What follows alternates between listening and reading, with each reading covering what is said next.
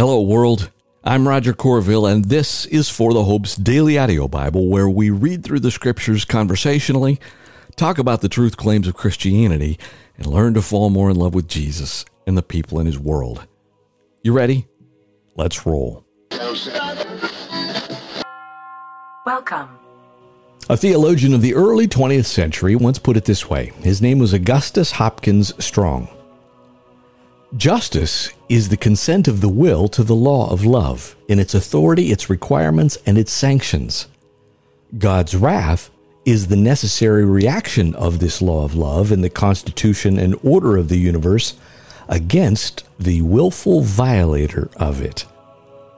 Let me simplify and repeat that. God's wrath is the necessary reaction to the violation of the law of love. Hello, hopeful. Welcome to episode 1998 of our journey together through the Bible. Glad you're not being all alone as we together seek to be transformed by reading through every bit of God's revelation of Himself and considering our own life and work stories in light of that, including maybe even a bit of history that hasn't happened yet, captured in Revelation chapter 15 and 16. That's what we're going to get to today. Through interlude, delay, and anticlimax, Revelation has forestalled the coming of the end. But that delay can last no longer. Now the final manifestation of God's wrath commences. Remember, my friends, wrath is the necessary response to the violation of the law of love. And as you're going to hear a couple times today, quote, they did not repent of their works. Revelation 15 and 16. Then I saw another great and awe-inspiring sign in heaven, 7 angels with the 7 last plagues, for with them God's wrath will be completed. I also saw something like a sea of glass mixed with fire, and those who had won the victory over the beast, its image, and the number of its name, were standing on the sea of glass with harps from God. They sang the song of God's servant Moses and the song of the Lamb, singing, "Great and awe-inspiring are your works, Lord God the Almighty. Just and true are your ways, King of the nations. Lord, who will not fear and glorify your name? For you alone are holy. All the nations will come and worship before you because your righteous acts have been revealed." After this, I looked, and the heavenly temple, the tabernacle of testimony, was opened. Out of the temple came the 7 angels with the 7 plagues, dressed in pure, bright linen with golden sashes wrapped around their chests. One of the 4 living creatures gave the 7 angels 7 golden bowls filled with the wrath of God who lives forever and ever. Then the temple was filled with the smoke from the glory of God and from His power, and no one could enter the temple until the 7 plagues of the 7 angels were completed. Then I heard a loud voice from the temple saying to the 7 angels, "Go and pour out the 7 bowls of God's wrath on the earth." The first went and poured out his bowl on the earth, and severely painful sores broke out on the people who had the mark of the beast and who worshipped its image. The second poured out his bowl into the sea. It turned to blood like that of a dead person, and all life in the sea died. The third poured out his bowl into the rivers and the springs of water, and they became blood. I heard the angel of the waters say, "You are just, the Holy One who is and who was, because you have passed judgment on these things. Because they poured out the blood of the saints and the prophets, you have given them blood to drink. They deserve it." I heard the altar say, "Yes, Lord God the Almighty, true and just are your judgments." The fourth poured out his bowl on the sun. It was allowed to scorch people with fire, and people were scorched by the intense heat. So they blasphemed the name of God, who was the power over these plagues, and they did not repent and give Him glory. The fifth poured out his bowl on the throne of the beast, and its kingdom was plunged into darkness. people gnawed their tongues because of their pain and blasphemed the God of heaven because of their pains and their sores. But they did not repent of their works. I'm just going to pause right there. My friends, we've seen this in the Old Testament, and we see this in what is history yet to happen. Sometimes God's patience means us experiencing evil, and the goal of us facing the consequences of our own junk is repentance. And here they blasphemed the God of heaven because of their pains and sores, but they did not repent of their works. His patience has run out. Continuing. The sixth poured out his bowl on the great river Euphrates, and its water was dried up to prepare the way for the kings from the east. Then I saw 3 unclean spirits like frogs coming from the dragon's mouth, from the beast's mouth, and the mouth of the false prophet. For they are demonic spirits performing signs, who travel to the kings of the whole world to assemble them for the battle on the great day of God the Almighty. And my friends, this very next line is in red, meaning these are Jesus' words. Look, I am coming like a thief. Blessed is the one who is alert and remains clothed, so that he may not go around naked and people see his shame. So they assembled the kings at the place called in Hebrew Armageddon. Then the 7th poured out his bowl into the air, and a loud voice came out of the temple from the throne saying, "It is done." There were flashes of lightning, rumblings, and peals of thunder, and a severe earthquake occurred like no other since people have been on the earth, so great was the quake. The great city split into 3 parts, and the cities of the nations fell. Babylon the Great was remembered in God's presence. He gave her the cup filled with wine of his fierce anger. Every island fled, mountains disappeared, enormous hailstones, each weighing about 100 pounds, fell from the sky on the people, and they blasphemed God for the plague of hail, because that plague was extremely severe. Revelation 16 and 17. Okay, so that was heavy. But, my friends, it should be. Disordered love and sin and disease and death should weigh heavy upon us, or I should say weigh heavily upon us for those of you who still grieve the death of the adverb.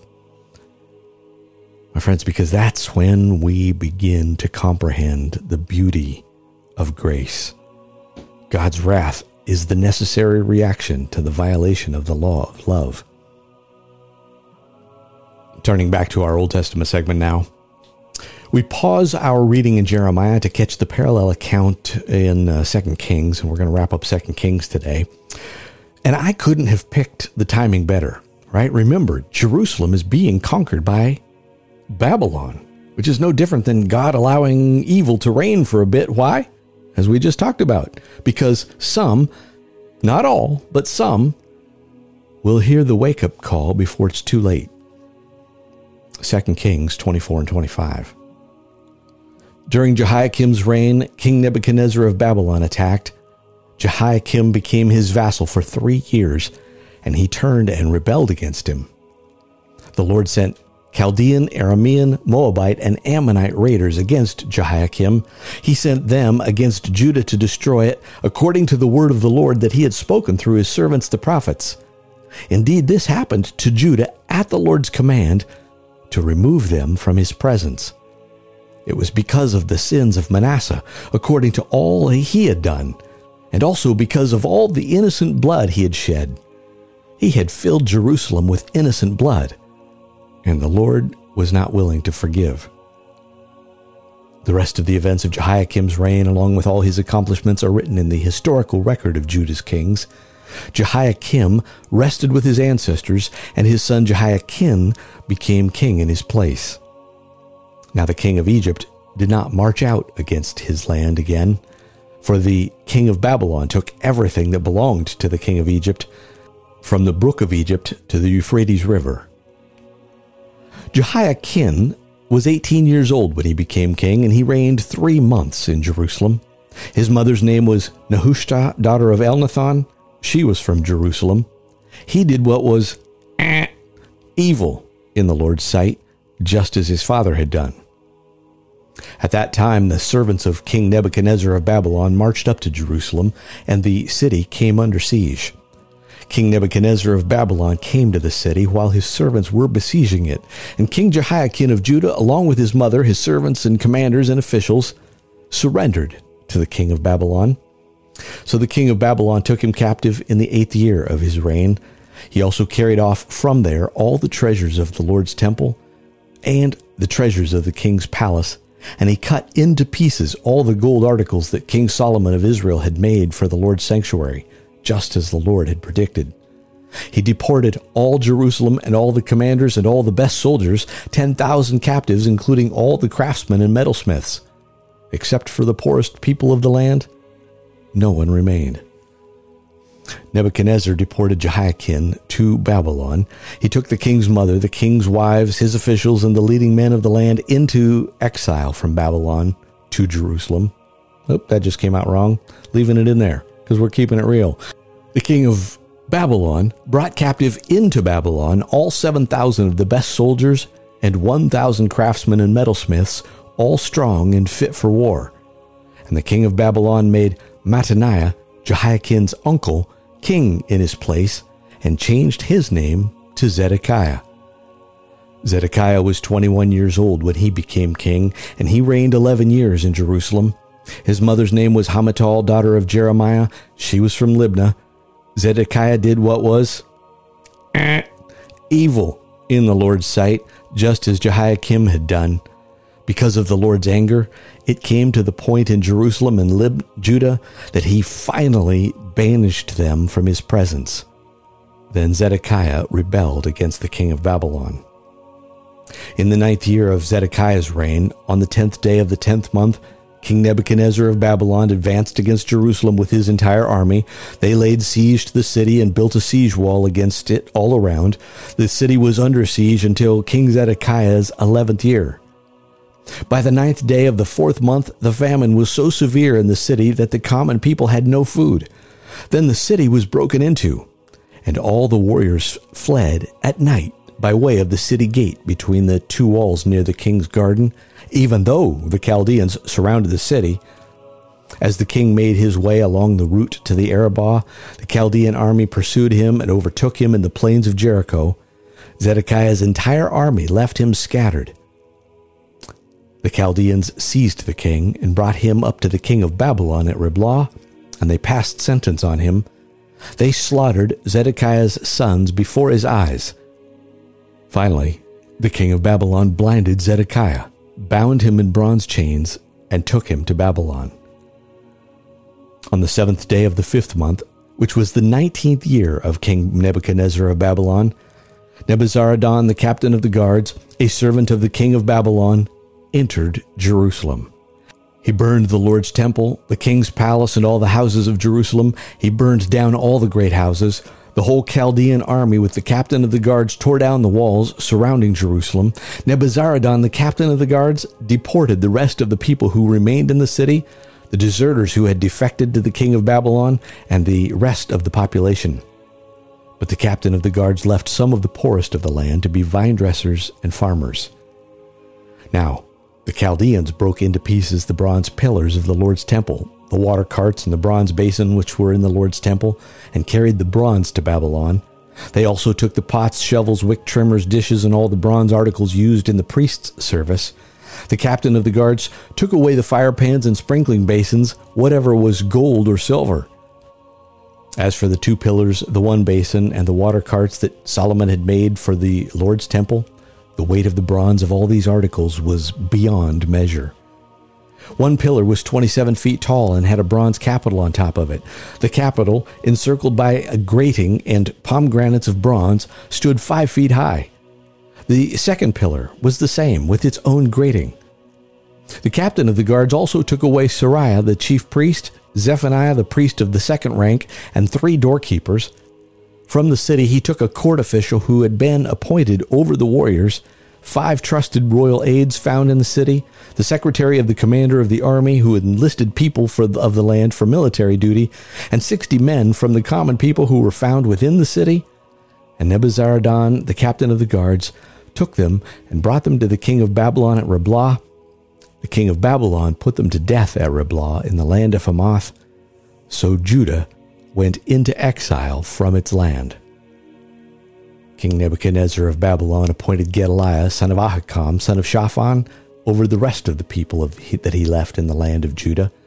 When all the commanders of the armies, they and their men, heard that the king of Babylon had appointed Gedaliah, they came to Gedaliah at Mitzpah.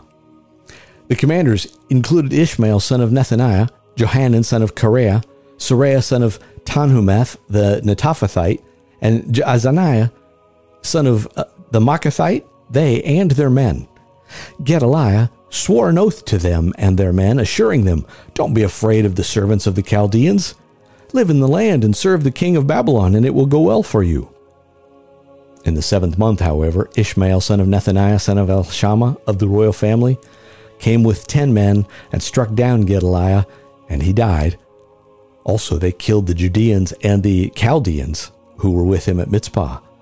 Then all the people, from the youngest to the oldest, and the commanders of the army left and went to Egypt, for they were afraid of the Chaldeans. On the 27th year of the 12th month, in the 37th year of the exile of Judah's king Jehoiakim, in the year Evil-Merodach became king of Babylon, he pardoned King Jehoiakim of Judah and released him from prison. He spoke kindly to him and set his throne over the thrones of the kings who were with him in Babylon. So Jehoiakim changed his prison clothes, and he dined regularly in the presence of the king of Babylon for the rest of his life. As for his allowance, a regular allowance was given to him by the king, a portion for each day for the rest of his life.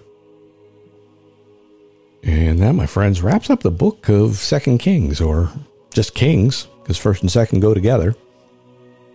And that's been quite a long journey. Of course, I imagine you're sitting there going, what? What do we do? How should we live? What does human flourishing look like? Exercising the law of love, since that obviously is not it.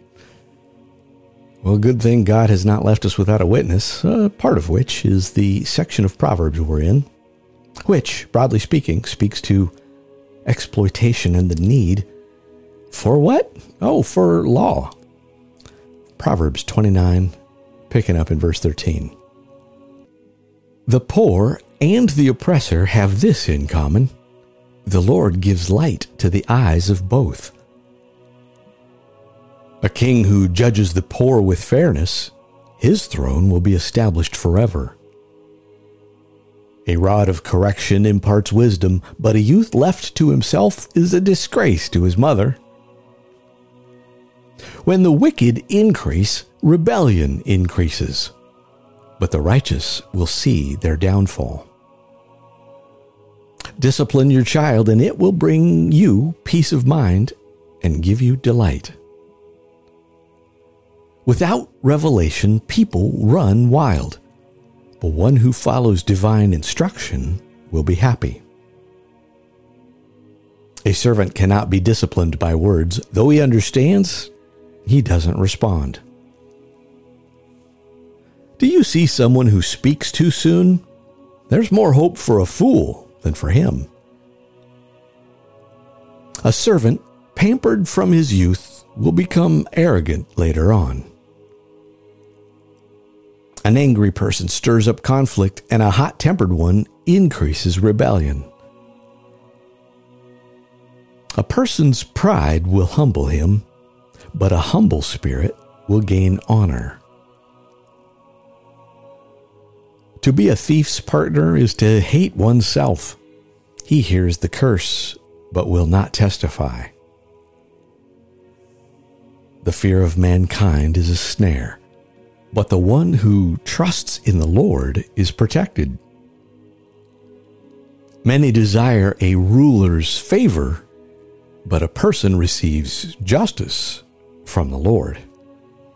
An unjust person is detestable to the righteous, and one whose way is upright is detestable to the wicked. And my friends, that wraps up Proverbs 29. Remember, law may get expressed in what looks like rules, but it's more than that, right? It's an ordering, a good ordering of things that emanates from the very nature and character of God, the highest law of which is the law of love. Probably more accurately, His holiness. His wrath, therefore, is a necessary reaction to the violation of the law of love. And my friends, in fact, I won't just tell you, let's just do it. Lord Jesus, thank you. Thank you for saving me from what I deserve and teaching me how to love in a way that only you can. I love you, my friends. Amen. Amen.